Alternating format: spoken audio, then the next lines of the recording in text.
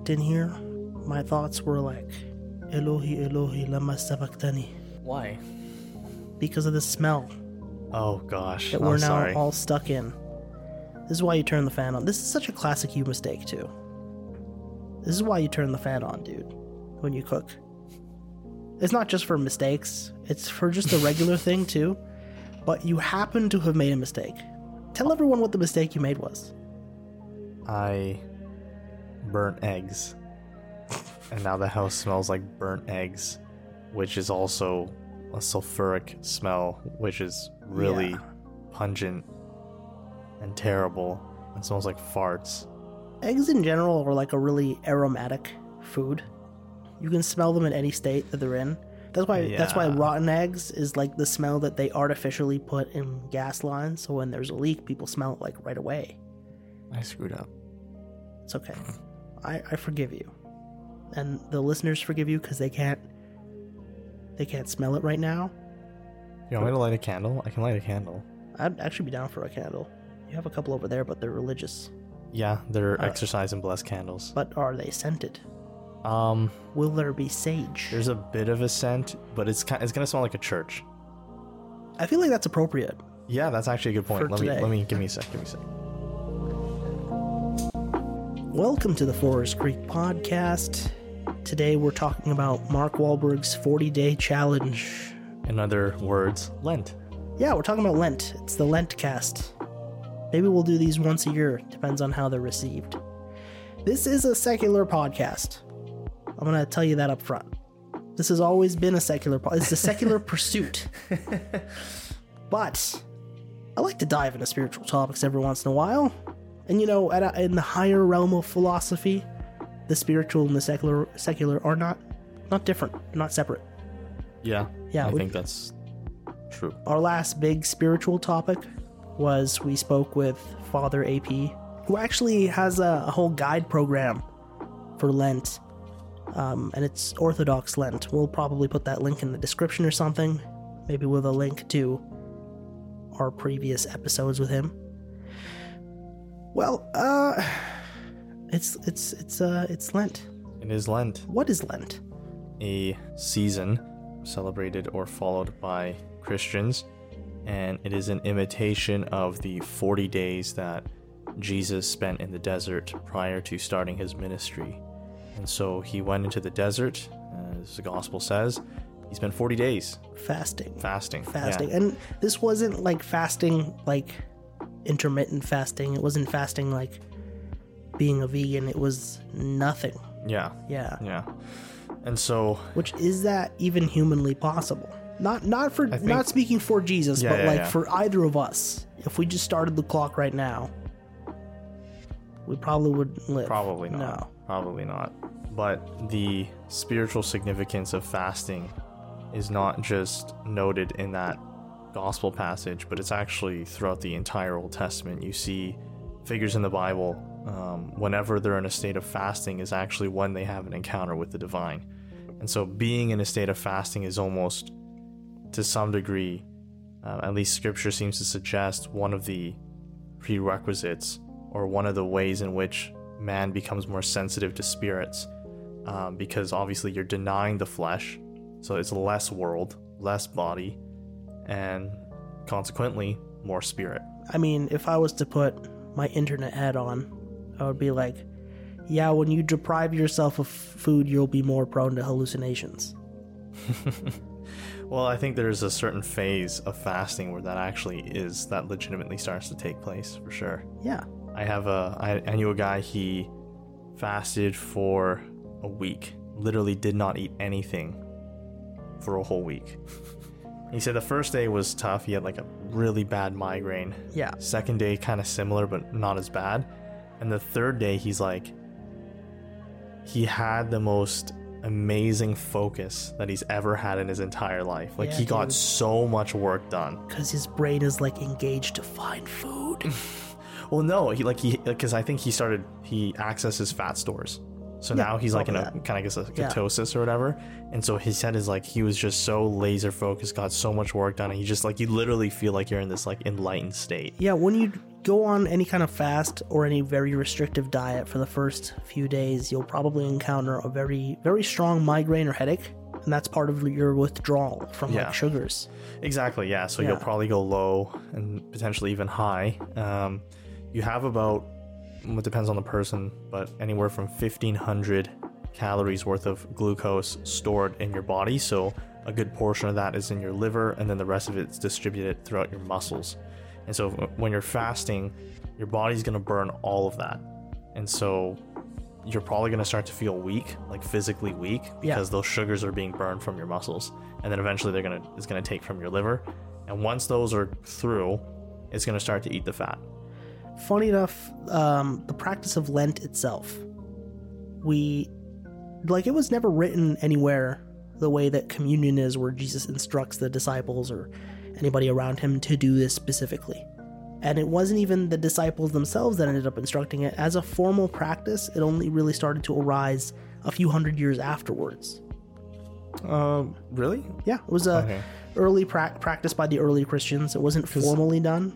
I know that, like, for example, like fasting as a religious practice, that's not even just a Christian thing. This is... Oh, yeah, no, that's very widespread. It's widespread because I think that there's a universal experience that when you fast, you discipline the flesh, which allows you to focus on the immaterial things more. There's a great example of this. The story of Gautama Buddha, the first Buddha, I guess it would be Siddhartha. He's sitting in the jungle. When he's on his path to Buddhism, he's just literally sitting there and meditating day and night. And even before that, he went from like wide withdrawals of food, because his thing is he started as a prince, maximum pleasure, and he was like, I want to experience the full spectrum of life, and he went the exact opposite way and did complete withdrawals, right? And it was only going all that way to the bottom and then starting to rise back up to the middle that he kind of found Buddhism, Interesting, yeah. But fasting and spirituality is like very prevalent. Yeah, and so a key aspect, at least for Christian fasting, is that I spoke to a monk once, and he talked about how there's the fasting of Christians, and then there's the fasting of demons, which many Christians will do, which is basically they fast, so they don't eat, but then they also don't pray. And so they say, well, demons don't eat either, and they also don't pray.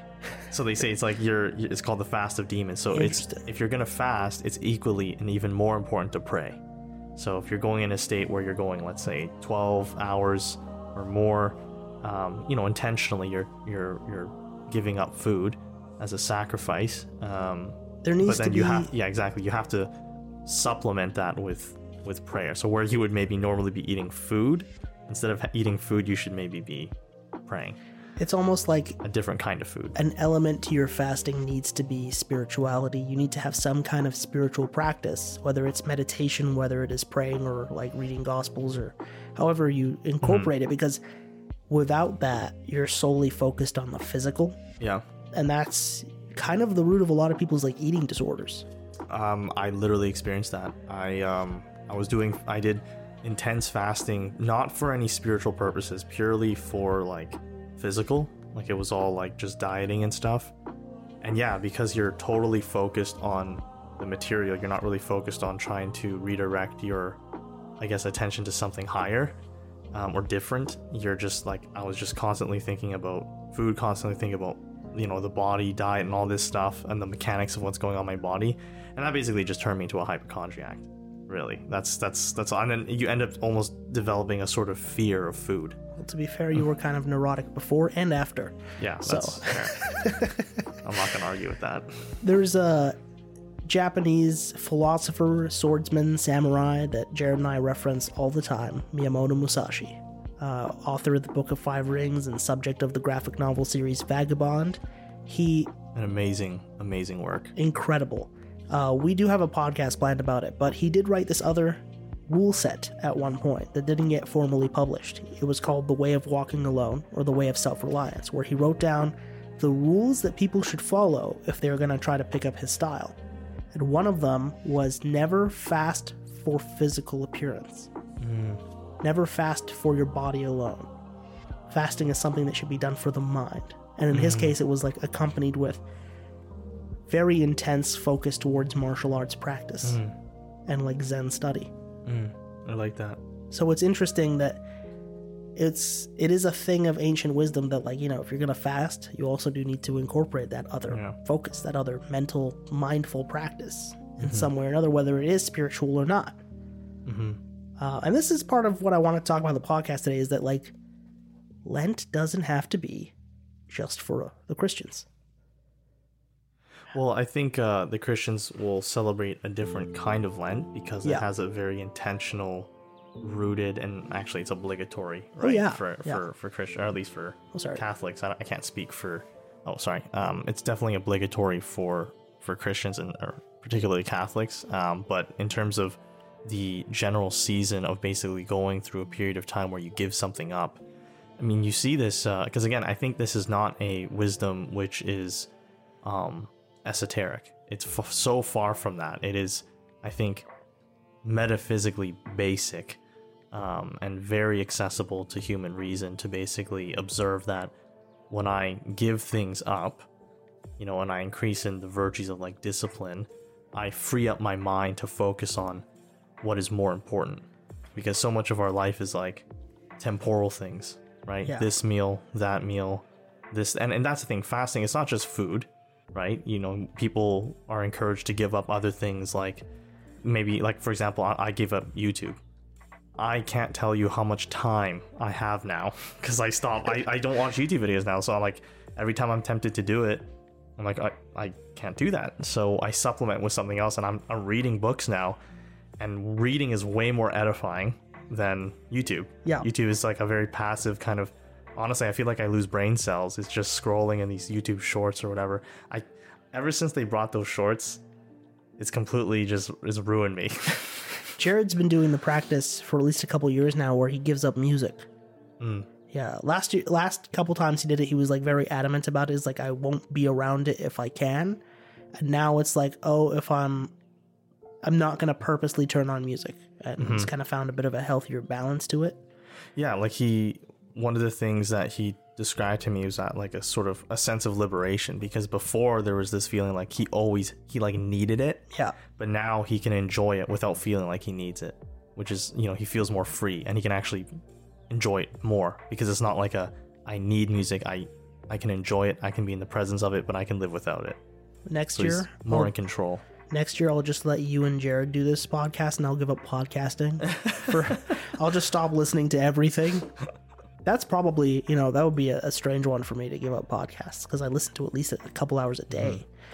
But we should probably dive in a little bit just to give people a little bit of an overview to the history of Lent.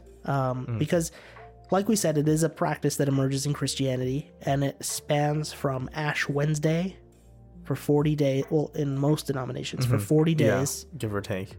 Until Easter, or otherwise Holy Saturday. Yeah, they have the Holy Triduum, right? Which is Good Friday, and then you have, I forgot. Is it Good Friday, Holy Saturday, Easter Monday? No, it would be Easter Sunday. Easter Sunday. Because it's the 3 days, right? So like, Christ dies on Friday, and then he's in the tomb, and then on Easter Sunday is the resurrection. Yeah. Which is arguably the most important day for Christians. And then we get Monday off. Yeah. That's an important one. Well, that's what the secular world cares about. It's pretty important for us religious folks too. To get a stat day. It's interesting because we used to have a lot more stats. Like way, way, way more stat days. And a lot of them were because of feast days. But actually, what's interesting is that as our culture has become more secular, we have less and less stat days. And people don't like that. And they're realizing that it's not even good for the economy. Because if people are always working, they're never spending money. Yeah. Right? So having a balance, have a day off. Just purely, like, you see, they're always material reasons. They're never spiritual. They're pretty much always material reasons. For my American friends, who cares what Columbus did? Take the day off. We should have a Hitler. I'm kidding. Imagine if I said we should have a Hitler Day. Well, it would be 420, so I don't think a lot of people would be upset. It's so wild that became a thing. What's the history of that? Of 420? Well, like, why they chose Hitler's birth, or was that like a coincidence? I think. Or was it intentional? It was a coincidence. Okay. I think it corresponds with like, we're almost out of work right now. Let's light up, or something. Interesting. But yeah, so Christianity, in most denominations, it's the 40 days from Ash Wednesday to Holy Saturday. In the Coptic tradition like mine, it's 55 days. You guys go hardcore. We have stuff on either side of it, really. I have a lot of respect for the Copts. Yeah. It's specifically in the last week of the Coptic tradition of doing it. We do the Holy Bescha week, where we go to church pretty much every night leading up to that crucifixion. And there's like a series of prayers, and inside the church, they'll turn everything black. Like they'll take down all of the festive colors and replace them with dark ones. That's such a beautiful devotion. Like that is... You go to church nightly, you sing the same. It's so powerful. Yeah, there's a lot of the Copts who will be listening to this will be like, I know that.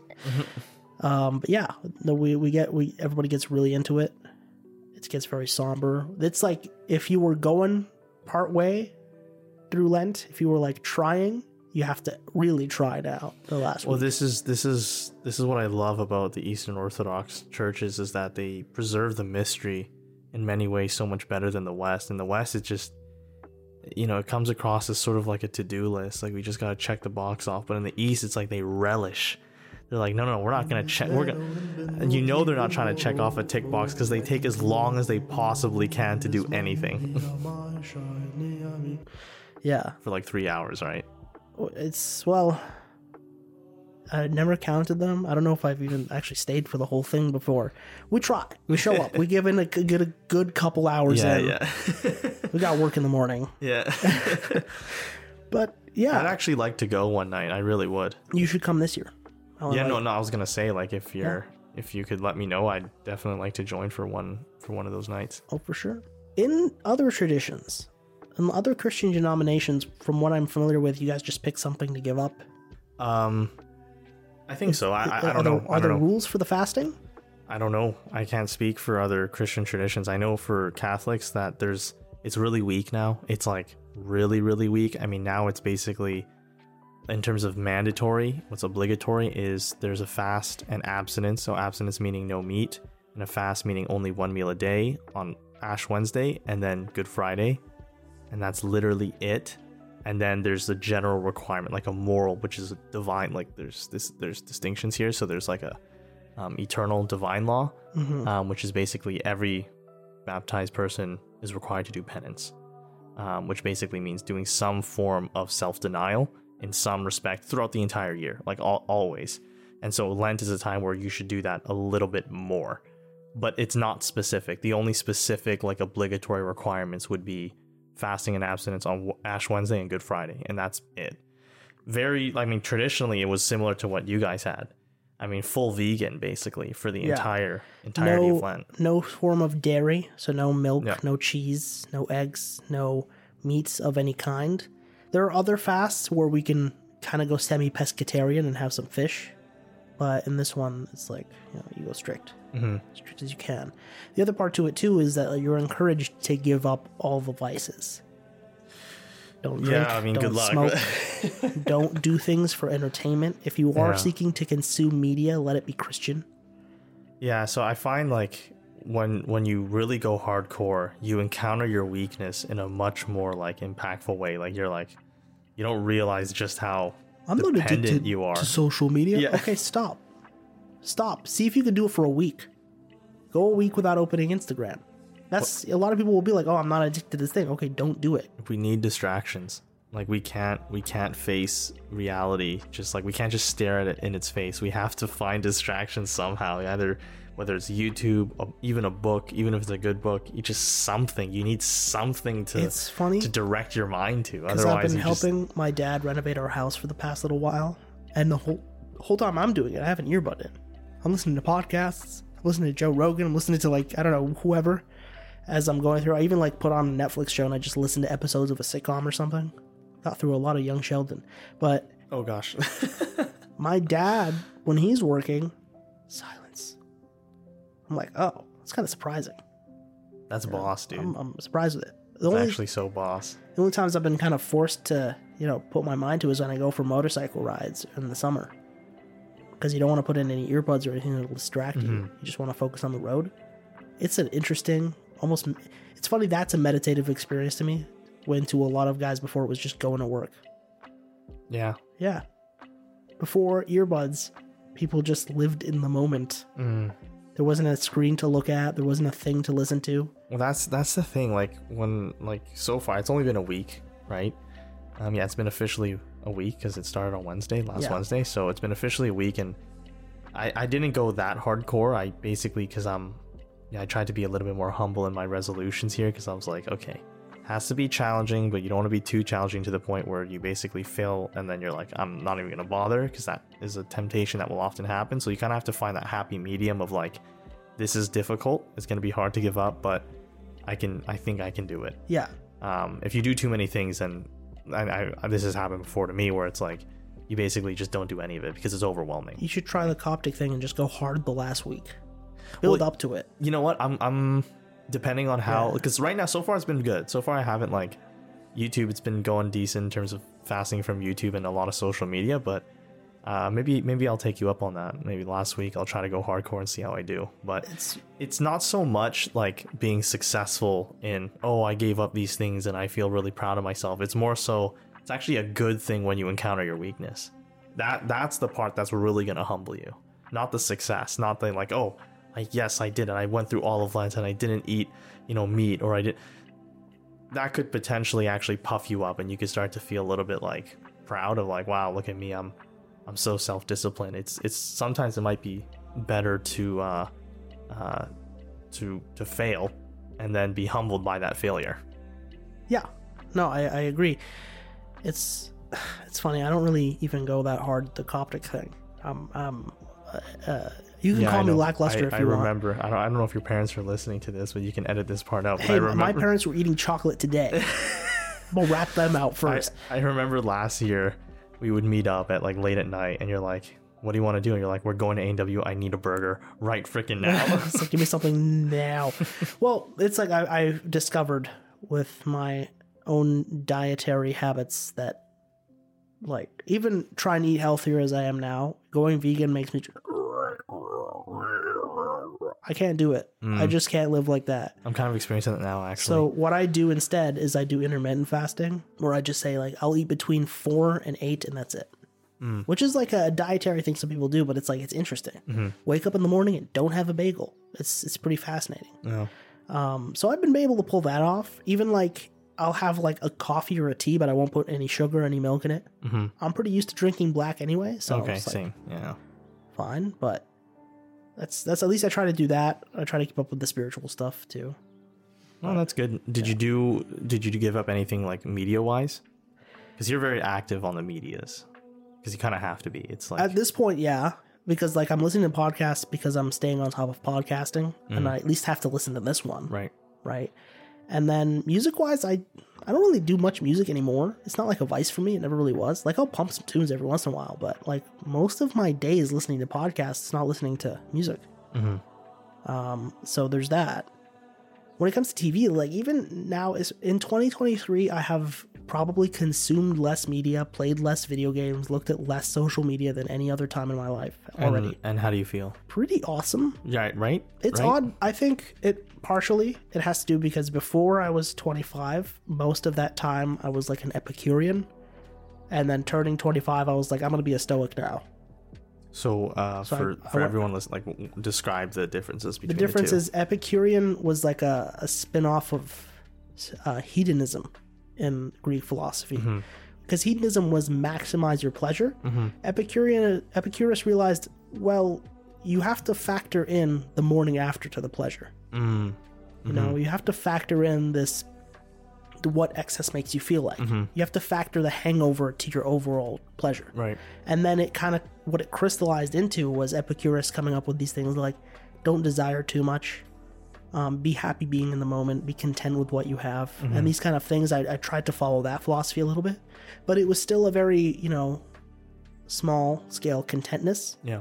Stoicism, on the other hand, is they were seen as the rivals to Epicureans, even though a lot of them shared some similar beliefs and ideas. Yeah. I mentioned it before, like Seneca, a very popular Stoic. Seneca is one of my favorite Stoics. Was one of the teachers to Nero. Oh gosh. Yeah. Well, not a glowing Alexander the resume. Great was also tutored by Aristotle, and I have nothing against Aristotle. So Yeah. Seneca used to quote Epicurus all the time as a dig. He would be like, I love quoting bad authors when they say good things. But when I turned 25, I'm like, I kind of want to try meeting some of my own ambitions. There's this story I love, and it kind of illustrates a little bit like the change I had between Epicureanism and Stoicism in a little bit of a different manner. Because one day you got Alexander the Great, and he's walking with his homies, and they're in Greece, and they're just, going through the countryside, and they come across this beggar sitting on the side of the road. And Alexander is like, you know what? I'm the most powerful dude in all of Greece. Let me see what this beggar is up to. He walks over to him and he says, my friend, I'll grant you anything you want. And the beggar, Diogenes, goes, that's great. Step out of my son. oh my gosh, that's amazing. Step out of my son. And then all the guys who were with Alexander started laughing, and they were like, this guy's nuts. He could have asked for anything. He could have asked for troves of gold, for parts of a kingdom, for anything. And Alexander hushed them, and he says, like, you know what? If I wasn't Alexander, I would be Diogenes. It's like this look at, I have been the richest in the world. I could be the poorest too. Mm-hmm. And I looked at that too. I was like, well, what if I reverse the logic a little bit? It's like, I have been Diogenes. Why not be Alexander? That was a little bit of my change. Sort of a Wolf of Wall Street moment. Yeah. I've been a rich man and I've been a poor man, and I choose rich every time. I'll choose rich now. Why not? Seeing if I can make things happen. So I went the way of like, all right, what is every good thing I can do? And I went with that Marcus Aurelius quote: if you know something is not right, don't do it. If you know it's not true, don't say it. Mm-hmm. Easier said than done. Of like trying to apply that as much as possible. Yeah. Like, I know it's a waste of time for me to spend looking at social media when I don't actually actively have to do something. Mm-hmm. Like, it's a challenge when one of these podcasts comes out, because I have to spend at least 20 minutes posting things. Yeah. And writing the descriptions and all that. At some point in the future, I'll automate it so I don't actually have to go onto the app. Mm-hmm. But you got to do engagement. Yeah. To some degree. For sure. Yeah, I mean, like, for example, like, obviously we have the Forest Creek and different, channels and stuff, and for important business matters, I can't give up Discord. I thought about it, but I was like, no, I can't. You can give up some channels. I could probably give up some. You probably got some servers. I got some servers. Yeah. That are not worth looking at. That's actually, that's a good point. Yeah, I just find like so often it's like that little dopamine rush that we're looking for when we pick up our phone, right? Like most often that's usually YouTube for me, but when you don't have that, you just find yourself kind of picking up your phone and like, oh wait, right, there's nothing really for me to see actually. So I'm just like refreshing my email like 100 times a day, because it's crazy. Your brain is so accustomed to that little bit of, it's like a drug. It really is like a cigarette or something. It's just so accustomed to that rush, that little bit of pleasure that you get. But when you don't have that, you're like, well, you kind of have to recalibrate, let's say. Getting back to the facts, the word Lent comes from the Old English word Lencton, which meant springtime. Because here in March, springtime is where we actually begin it, which now in Canada is still snow. Apparently it's going to be the coldest part of our winter, which has not ended. But spring nonetheless, and that's where the word comes from. I guess it got shortened over time. Period of repentance and spiritual renewal. It was a time where new converts were baptized. Right. Yes, that's right. Yeah, I forgot about that. And then people started to adopt that tradition of observing those 40 days of fasting, at least to a mortal way of doing it, because, again, you would die. Mm-hmm. You probably would die. Yeah, and I think that's a key difference between the kind of modern man compared to previous generations that celebrated these traditions. Because in previous times, death was so day to day, and there was like a liturgy of death, you know what I mean? Like, you had to personally, like, if your father died, most likely you and your family would have to deal with the body directly. There wasn't like a mortician or somebody you would send the body off to deal with it. Most of our modern funeral practices were popularized during the American Civil War. Interesting. The parlor at your house used to be the funeral parlor, where you would prepare your dead bodies of your family before you buried them. And so, yeah, we don't really, that liturgy of death isn't, like, we're not as involved in that ritual anymore.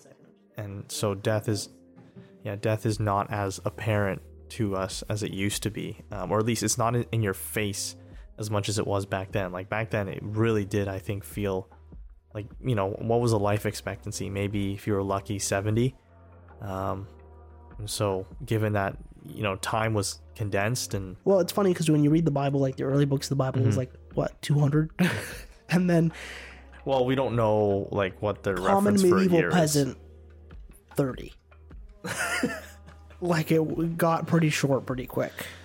Well, yeah, I mean, that's the thing. So when you don't have that much time, and you know you don't have that much time, and people are coming and going before your eyes all the time, and you're encountering dead bodies almost daily or weekly, I think the spirit of Lent becomes a lot more like supercharged, where you're like, I gotta get my act together and I gotta prepare for eternity here. So a question I got from a friend when starting this off, and it's funny because my boss came around with a bunch of chocolates and he was offering it to everyone in the office, and he came over to me. I was like, oh, I can't. And he's like, oh, why not? I was like, oh, I'm in the middle of Lent. He's like, oh, what's that? And I kind of explained to him what I'm doing and how people do it. And he's like, oh, a friend has a thing of that. He says he can't eat until midnight. I was like, oh, that's Ramadan. And then later on, when I was preparing for this podcast, somebody asked me, what is the differences? What are the core differences between Lent and Ramadan? Well, the practices are almost entirely different in the rules. But a lot of the ideas remain very similar, right? It's you're withdrawing from the things, the physical vices, the things that are giving you pleasure here in the physical world, or even satisfaction, and then you are going towards the things that are spiritually satisfying. I just listened to an imam on Lex Friedman's podcast, and he was talking about Lent. He was actually like, in the same way you were, it was like, it feels freeing. You'd think that, oh, we're sitting in the middle of a really hot day on Texas, we're not having a drink or even a glass of lemonade, and we're waiting for nighttime, and then still we feel awesome because we're kind of free. Well, the sense of freedom, it's important to understand like what freedom really is. But it's not the ability to just say yes to everything, but it's actually the ability to say no. So when you have certain urges, like an urge for this food or an urge for this pleasure or that pleasure, and your ability to say no and not be devastated by that, that's freedom. And you feel it too. You're like, you feel more in control. You feel more at peace because you don't have to give in to the ever-changing, always something more, you know, the lower faculties, the passions, which are always pointing in different directions, right? Like, hey, I want this food, or hey, let's, you know, get this pleasure. And if you're constantly having to chase those things to satiate those passions, then that actually ends up turning more into sort of a slavery, right? Because your higher faculty, like your reason and your mind, and the things which are higher, like truth, beauty, and goodness, those are the things which we're ultimately made for, at least I would say. And if you're constantly having to chase the lower things like food, you know, different types of pleasure constantly, then you never have the time to, you know, meditate and think about the things which are not passing. So I know, I totally agree. And that's like, it's a very palpable experience when you first do it. I think I tried, and this is even before Christianity. It was more like I was just doing it again because I think it's something, this is a wisdom which is not reserved for religious people, 100% not. It's something which anybody with the light of reason can observe the human person, observe just through experience, that when they deny themselves, there's a sense of reward, there's a sense of delight in being able to say no. Yeah, you know, it's interesting. We mentioned it a couple times before. Jocko Willing, ex-Navy SEAL, does his own pretty awesome podcast. He has this slogan, you know, one of his books, discipline equals freedom. That when you have the discipline, and it's not just a thing, because you think about it with time, it's like, oh, I'm not going to waste time watching TV. Now I have all this freedom because I have, you know, a bunch of time on my hands. The same thing is true when you're not tied down to eating a certain way or being attached to certain vices. You have a certain degree of freedom because of it. So the discipline that Lent encourages, and the discipline that Lent, like fasting and exercises, and just disciplinary exercises in general, what they end up doing is actually making you more free. When you look at people who are trying to keep to like a very strict regimen, you're like, oh, that person's tied down by a set of rules, and what's worse is those rules are imposed by them. But that's discipline. Right. It's hard to tell one thing from another sometimes, but yeah. Well, the older I get, the more I actually love, not crappy rules, but rules. Like I think we need order. We need some sort of, you need to clean your room, some sort of rule of life, right? You need to pet cats on the street. And it's crazy, like your body and your brain absolutely love it. Buy my book. That was Jordan Peterson. I mean, Peterson, really, he's not saying anything new. I think he can articulate old ideas in ways which are very, that's like his thing. He's a good teacher. Yeah. But he's not reinventing the wheel. I'd say he's a specifically good teacher now because he's more sane now. Mm-hmm. He had some rough years behind him. Well, but you put any amount of media on anybody, they're not gonna be awesome. Didn't work out for Britney Spears. I actually feel like Peterson's kind of gone off the deep end, to be completely honest with you. Wow. I feel like you've gone off the deep end. Maybe. You've become a little bit radical, Really? I'm kidding. Kind of. In terms of acting in a disciplinary manner, choosing to do something disciplinary to enhance not just your your physiology, right? Not just the dieting to lose weight. Because even if you are dieting to lose weight, what is the thing that all the real good trainers tell you? It's not, hey, you got to get rid of that. See that fat on you? You got to get rid of it. Right. It's change your mindset, change your habits, change the way that you look at cake. Well, it's mind over matter, right? And so the power of the mind, which is going to inform the will, and the will is ultimately that superpower that humans have, right? You really put your will into it, and it starts to feel like you can push boundaries that you didn't think were possible. I think we're a lot more resilient and we're a lot more capable than we give ourselves credit for. You're capable of a lot more and you can go through a lot more than you think. But you have to put your will into it. And so, I can see, like, especially if you're trying to lose it like 100 pounds or something crazy weight, like that's going to require, like, you're going to be not just physically different by the end of that journey. Guaranteed mentally you will have transformed, right? So it's not just, and actually maybe that's the more important thing, and I think a lot of people who've lost a crazy amount of weight will attest to that it's not so much the physical transformation that makes them happier or more feel again like mentally better, but I think it's the mental aspect of like how their mind has had to change. You have to become a different person in some sense, and this is where sometimes there's like that self-hypnosis, which becomes a thing. You almost have to hypnotize yourself to get through some of these hard... Well, I mean, if you think about hypnosis, you're just trying to develop a new neural pathway. Because you're always using the same neural pathway to get something done. When you're hypnotizing, or say trying to come up with a new mindset, what you're essentially physically trying to do is figure out a new neural pathway in your brain to get the same thing done. Right, you're looking at a piece of food. So like a mind hack. Literally. Yeah. We actually, I spoke a little while ago to a guy who was funding research that, I won't talk too much about it because I want him to do it eventually on the podcast. But basically, it's like it's a brain therapy where they put this thing on your brain and basically you watch a computer screen with a cartoon on it and then the color starts fading. If you're using the same loops in your brain that you always do, it's going to keep fading. So it encourages you to think about it in different ways, in more positive ways, and more constructive ways in order to regain color to the screen. That's so interesting. And by doing this training, you're training yourself to break out of your loops. And that's what they do for like addicts and people with like serious depression and stuff like that, to get them out of that cycle of thinking.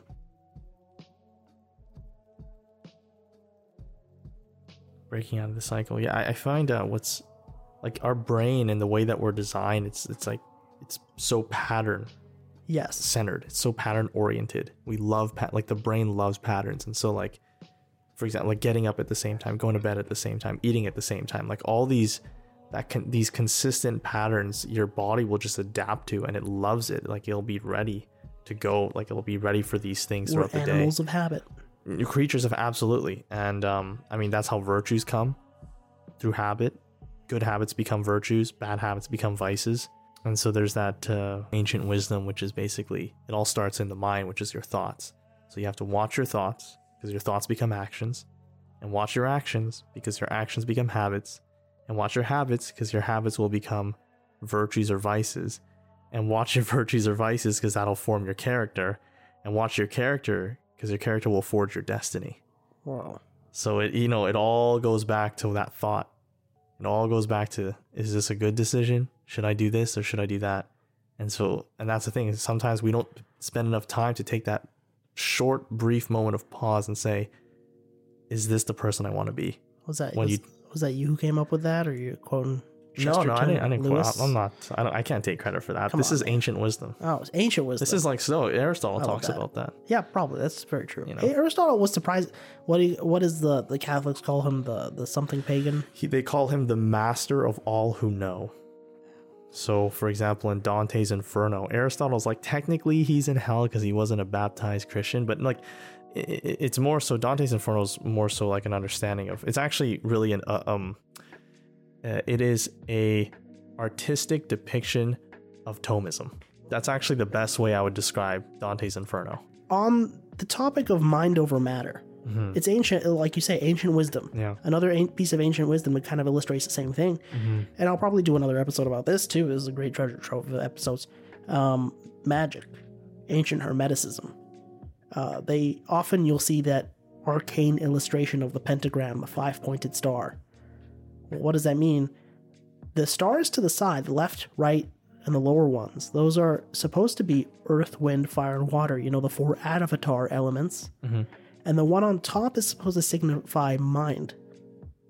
And the reason why you keep it upright is because you have mind over matter. So what do you see when people start doing the practice of Satanism? Because what does Satan do? He flips it upside down. Interesting. And he puts matter over mind. Right. So it's an interesting way to look at it. It's like, well, what are you doing that's indulging matter in your life? What are your vices? Because those are the things that are indulging matter. What are the virtues? Those are the things that indulge your mind. And if you want the balance of the world to be right, if you want the star to remain upright, you need to do that mind over matter practice. In today's world, I would definitely argue we are completely inversed. Maybe I think there was a period of time where it was potentially arguably too much mind and not enough matter. They didn't care enough about the material world to the point where it was basically just too much maybe thinking and not enough maybe acting or engaging with the material world. And then now I think we're completely like in the other end of that, which is basically it's an obsession over the material things, but not really understanding the meaning behind them. And so Aristotle talks about form and matter, and it's form in matter. So form being immaterial and matter being material. So our senses are like our 5 senses picks up the matter, but our intellect, our mind picks up the form. And the form is sort of the idea of the thing, the meaning of the thing. And so I feel as though in this time that we're living in, where basically it's so much pleasure because it's so accessible, and our senses are so overloaded, we're so overstimulated because of, media, even with DoorDash and Uber Eats, like you can get excellent food brought right to your door in like a second. It's like we live like kings.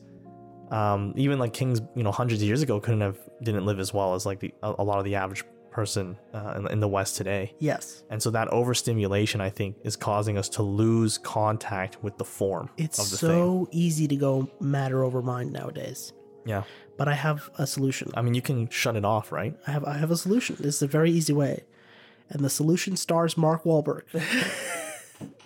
The Hallow app. Oh man, I've been seeing ads for that everywhere. We should promote it because I have it. It's a good app. Really? Yeah, I do. Okay. I can't remember how much it costs. It doesn't cost that much.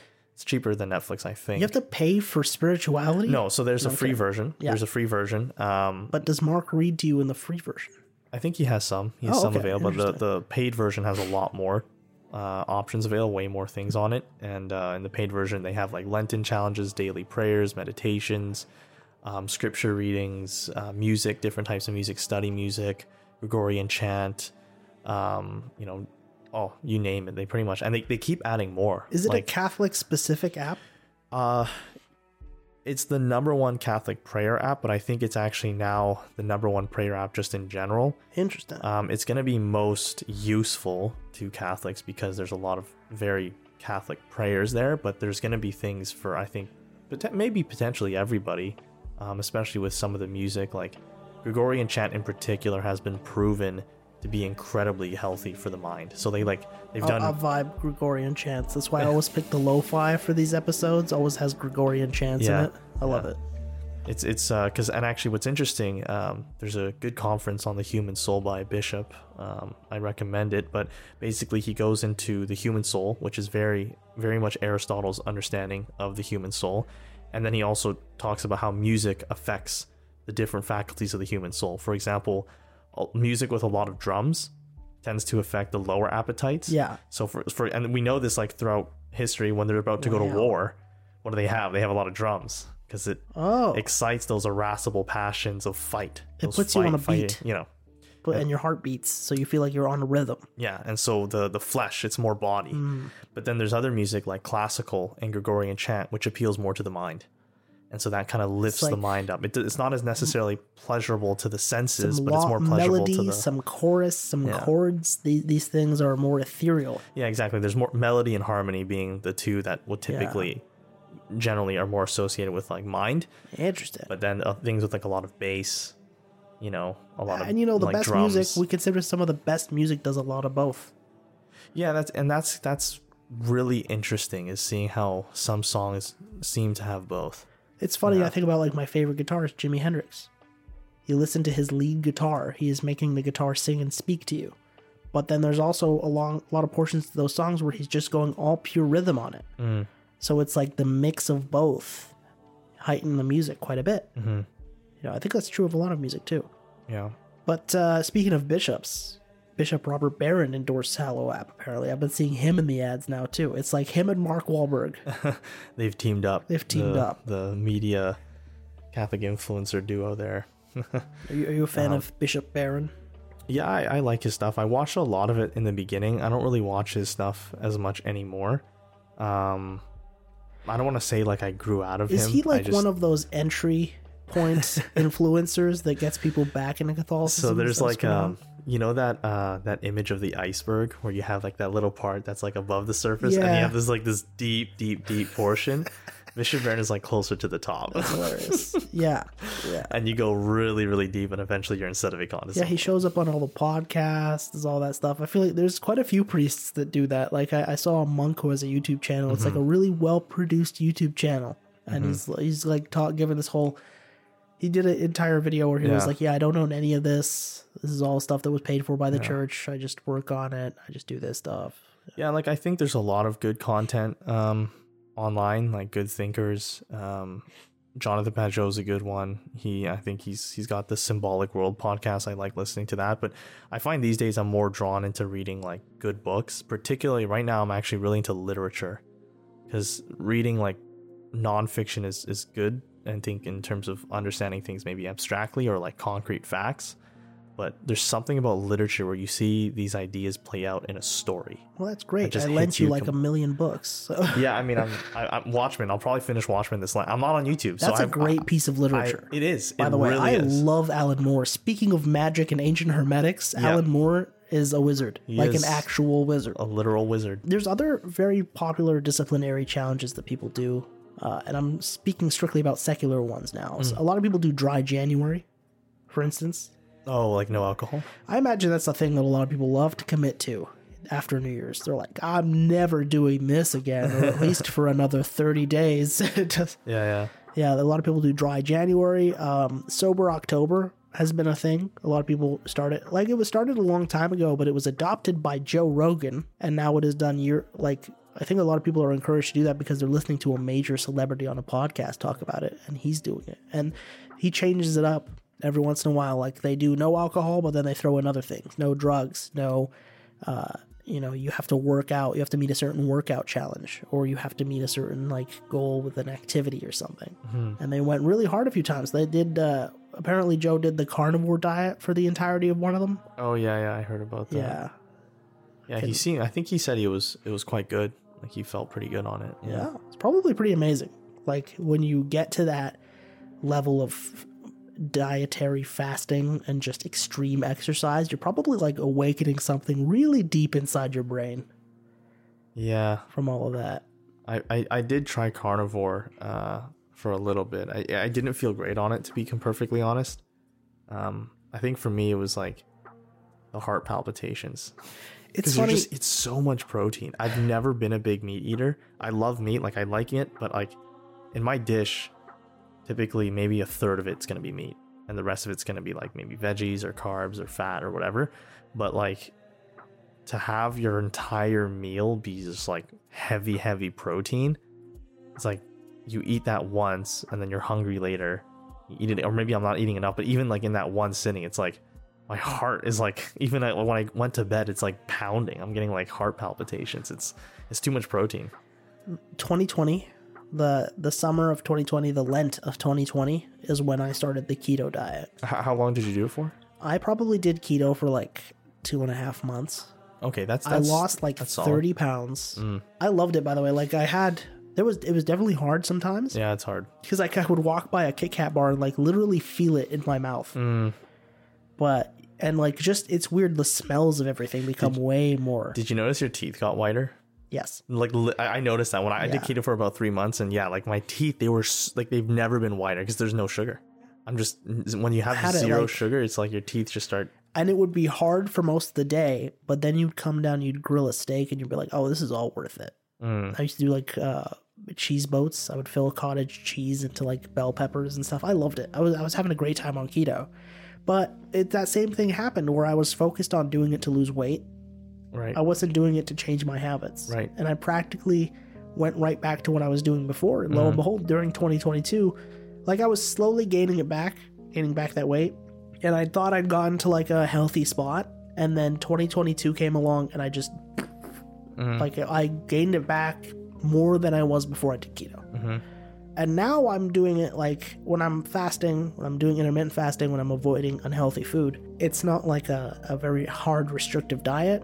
And at the same time, it's also not a thing that I'm doing purely for physical. I'm doing it like I'm trying to train myself to make healthier decisions in general. Work out more, spend less time on social media. So it's like a partial spiritual, partial material thing, you know? Yeah. And I'm finding this is a lot healthier. It's fuller. Yeah.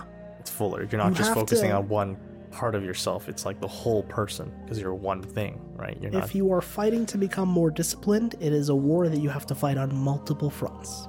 It's not just the one front of I'm just going to do this one thing. But speaking of a thing where you might do the one thing, and this is the part where the Christians might want to skip ahead. Another very popular abstinence challenge happens every November, and it doesn't have anything to do with your mustache. No Fap November. Which is listen, man, that's not I don't think the Christians thing. I can't speak for all Christians, but I don't think the Christians they just don't want to hear about masturbation at all. Well, I mean, let's be honest, the vast majority of Christians they're human, right? Oh no, they're all human, and they struggle with the same temptations and they struggle with the same vices. It's one of the biggest addictions as most known people, so like very prominent to men, and a lot of men will be like, "Oh, I'm not addicted." Stop. Don't do it then.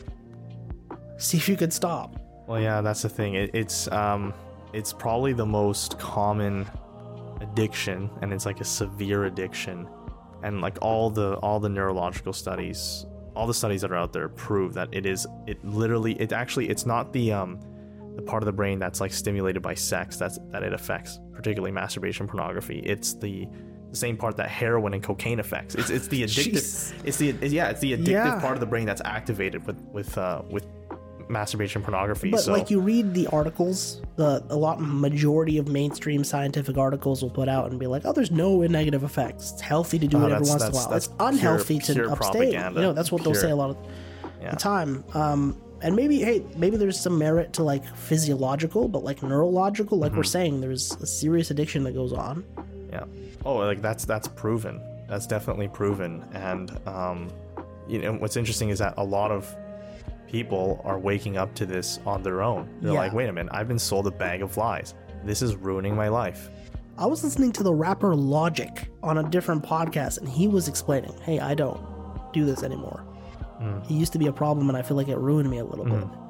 Everybody's starting to wake up to it now. Well, even Billie Eilish, she talked about how like porn completely destroyed her mind. Well, I imagine most of her music is a destroyed mind. Hey, it's good. It's good music. I said, her brother can produce the heck out of that stuff. But I mean, this is the thing, right? So like when we're talking about this passion of of lust, right? This disordered appetite towards sex. Getting that under control is important to actually being happy. It really is, and being properly free. And it's certainly one of the hardest. It is one of the hardest because it's such and it's not, the thing is, like, that appetite, it's not an evil appetite. It's like, it's all animals have it. It's a desire to procreate. It's not an evil thing, right? And hedonism is easier now than it ever was before. All the excess in the world is at your fingertips. Yeah. You have a few bucks, you can get more sugar than any of your ancestors have ever dreamed of. Apparently now it's like when you're like 8 years old, you have access to a phone with like high-speed internet. It's like, are you kidding? Yeah, it's just insane. I mean, at that point, it's like how are they supposed to not fall into these certain states in the US patterns. And I think more places should start looking into this. Certain states have started looking into requiring ID to view pornography on websites or anywhere else. Because I mean, already in a gas station, if you're going to go buy a magazine from any of those places, the guy's going to ask you, "Are you 18? Show me ID." All this stuff. It's like you're buying cigarettes. The online version, you don't need anything, and that's why part of the reason why it's so prevalent. So some places have started to introduce legislation to block off this stuff. Well, it's interesting because this is actually a huge problem in the military, pornography, because it's making the soldiers, it weakens you mentally, it weakens your will. I think anybody who's actually in that addictive pattern, if they're being honest, especially like you know, be honest with yourself. It's true. It weakens the will. It's not fulfilling. You're not proud of yourself when you do it. And if you're not being honest, prove it. Yeah, Stop. Exactly. Quit. There's an episode of Seinfeld about that. It's hilarious. They do it. Like, it's like, oh, we'll just do word of honor the bet. Like a minute later, Kramer comes in the door, slams down his money on the table. It's like, no, it's hard for people to do this. It's a vice everybody has. You want to prove you're not addicted? Stop. Yeah, and it's a powerful vice because it darkens the mind, because it's like, because the thing is that appetite is so strong. And it's not an evil appetite in of itself. It's just when it's disordered and you completely lose control of it, it will blind you. And so, for example, actually in World War II, they would dump like loads of basically porn, like naked woman pamphlets. Who was doing that? The Nazis. They would dump that over. Yeah, in like times, like they would literally on planes, they would just dump that. These pamphlets, they would fly through. Actually, you saw it in Dunkirk, I think. Oh. There's a scene where he sees all these random pamphlets everywhere and he picks it up and it's like, it's basically pornography. And this was used because they understood, the Germans knew that it would distract them, darken their mind, Hermann Göring's weaken their favorite will, department, and then they would be easier to conquer. Yeah. And so that's the thing. It's like if men, and not just men but women as well, but particularly the men who are fighting the war, if they're not chaste, their will is not going to be as strong. Their self-discipline won't be as strong, and they're going to be weaker soldiers. I'm still working on the Green Knight podcast that we did, and that was like a big part of that original story. It's the chastity. Yeah. And Gowan's chastity. Yeah. It's funny because like nowadays we're like, there's like a big stigma, oh, you're still a virgin and all this stuff. Yeah. And there's like a shame around not delving into the rest of what society has offered. Stephen Fry, famous atheist, by the way, does a wonderful podcast series about the 7 deadly sins. And he goes over each of them and talks a little bit about them and how we can see them prevalent in our modern society. And those 7 deadly sins are a great way for you to like, okay, what are the things I do and which of them indulge these things? Where am I spending too much time in the comments section indulging my wrath? Where is my sloth? Where is my gluttony? Where is my vanity? Well, the biggest one being pride, right? That's the... Yeah, well, it's pride that'll keep you blind to all the others. Yeah. I don't have an addiction. Sure? Yeah. Stop. I feel like we've touched on everything. Download Hal... No, I'm kidding. What you should do is follow us at The Forest Creek on Instagram, on Spotify, on youtube.com/@TheRealForestCreek. We're on other social media and podcasting platforms, specifically theforestcreek.substack.com. Our website is coming soon. Very soon. Very soon. The Forest Creek Media Productions will soon be open for business, where you can get in touch with us to talk to us about making your dreams come true. You know, you need somebody to produce media. You need somebody to create these quality content and marketing assets for you, and you can get in touch with us to do that at theforestcreek@gmail.com. You can also email us for other things. Let us know what you think about this podcast, and let us know what you think about our other podcasts, and what do you want us to talk about next, to explore next. We're happy to get in touch with you. Just shoot us an email, drop us a comment, hit the like while you're at it, and share it with your friends. We got a lot of fun things coming. We talked a lot about stoicism. We talked a lot about discipline. We talked a lot about Japanese culture. Everything. I love everything. I love all philosophy and history. I want to learn everything about it. I want the meaning of. I'm trying to get the meaning of life here. Yeah, true. Any avenue that you can That is the destiny. point us towards to explore it, we will do that. So just hit us up at the Forest Creek, everywhere you can find us. Happy Lent, everybody. Happy Lent. Download. No, I'm kidding.